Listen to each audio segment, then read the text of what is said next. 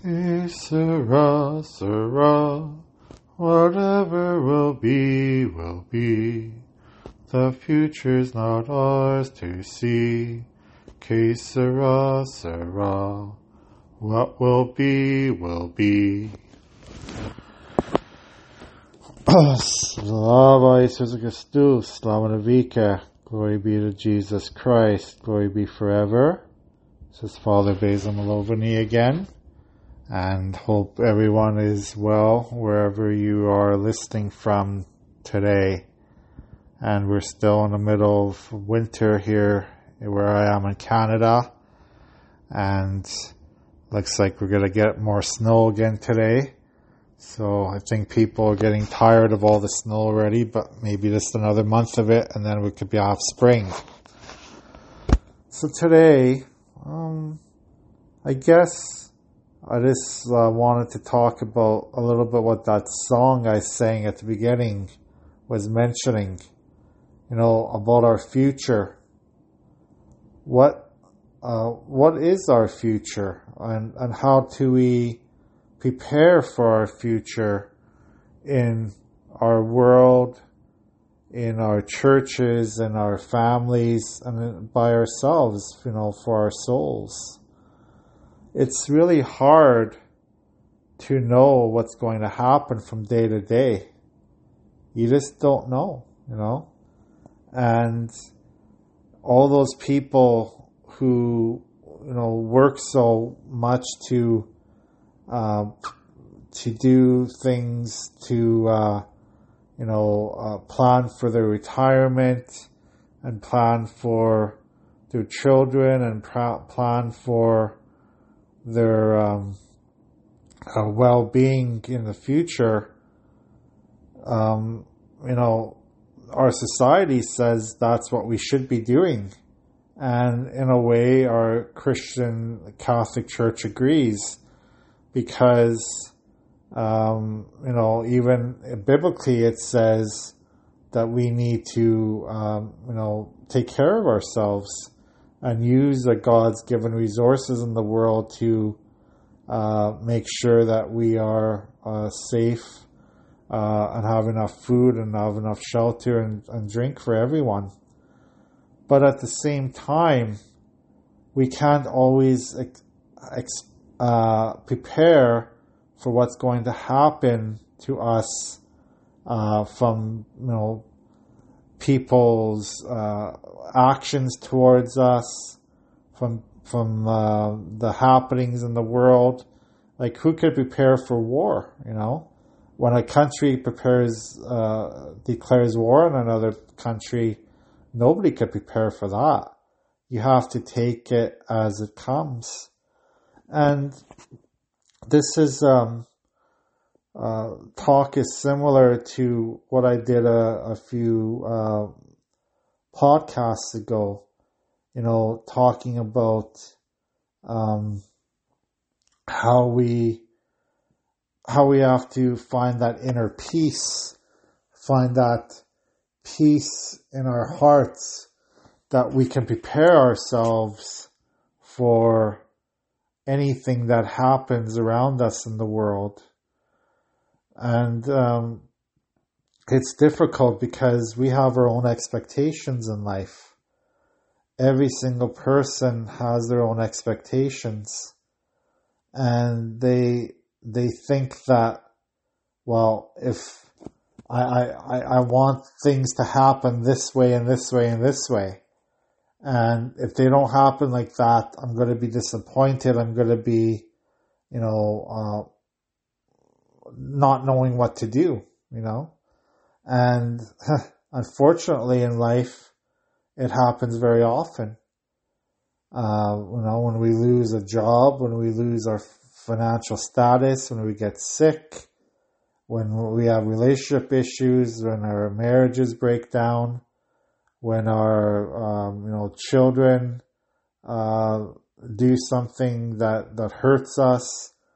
All these things happen in our world, and sometimes we are so unprepared for that. We are so unprepared for all these happenings that are going around us. But as I said in other podcasts, Jesus is the one to help us overcome all these things. Jesus is the one that can bring us out of our doldrums and out of our melancholy and out of our sadness for life events that happen. And it's still hard to be joyful when things happen like that. But, the joy of Christianity is not all on this earth. The major joy that we're going to have is in the heavenly kingdom. So on this earth, we can expect struggle. We can expect sadness. We can expect a lot of suffering, because that is what Jesus modeled to us. He had to suffer so much when he was lifted on that cross for the whole world. And he did it, without complaint. He did it without saying, that this is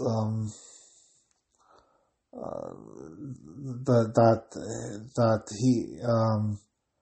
he doesn't want to do it to save his own body, to save his own life. And sometimes we have to give up a lot in this world to follow God. We have to give up so much to enter heaven. There's that old saying that the path to heaven is not a wide path, but it's a very, very narrow path. And it's going to be a lot of rough patches in our life, that path towards holiness, that path towards salvation. And those with an easier path, God bless them, but those with an easier path have to be very, very much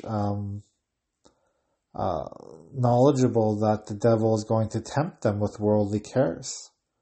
The devil is going to tempt them with things that don't matter in this life,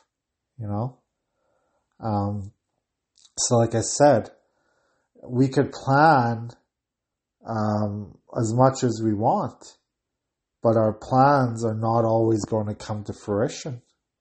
Our plans are not always going to be our plans are not always going to be what we expect them to be, So I think we have to be very flexible in life. We can't be unflexible and say, well, I'm not going to change if things don't go my way. I'm going to stick to my plans and I'm just going to go through it no matter what. Well, that stubbornness might help in some areas of life, but I think in our spiritual life, that stubbornness is not really good for us. We have to be knowledgeable that sometimes God wants us to change for the better. That maybe the life that we're living right now is not taking us on the right path, is not taking us on the path to holiness. So maybe we do need drastic changes in our life. Maybe we do need relationship changes. We have to find new groups of people to be with. We have to find new friends and new, even a new community sometimes, Sometimes that's what it takes to bring us to the path of holiness. If we're stuck in the same rut all the time and the people around us are not being the people to help us grow in holiness, Well, maybe God is saying, well, it's time for a change. It's time to do something totally different. A drastic change. And boy, oh boy, how many of us would be prepared for that? How many of us would be like the apostles and just leave our families, leave our possessions, leave our children behind and just get up and go follow Jesus? Go preach the good news? That's difficult. No doubt about it. No doubt about how difficult that is. But, in a way, this is what Jesus is asking us to do. To get rid of our old self, get rid of our old life, our sinful desires, get rid of our thoughts of revenge or thoughts of lust, of unholiness, and say, okay, leave all that behind you. Leave all that you've done in the past and turn over a new leaf. And do not go back to that life that you were living. Do not go back to that unholiness that that brought you to the point you are right now. And again, we want to be comfortable. We want to plan and try to make our future predictable. But if our future is not with God, then it's probably not the path we want to go with. If our plans are not godly, if our plans don't have God in them at all, then maybe we need to think about that and say, well, how can I include God more in my life? How can I include God in my everyday interactions with people? How can I include God in making decisions that are based on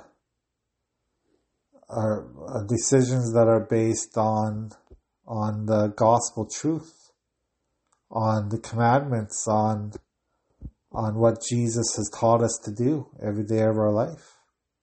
See, if our everyday life is not based on that, then it doesn't matter what plans we have, because those plans that we have might be leading us to spiritual destruction. The plans that we have might be leading us to hell. It's as simple as that. So we have to really think about that. What is our future? And does our future include God in it? If our future is not including God, well, then maybe whatever plans we have doesn't matter. They're not being holy. They're not being,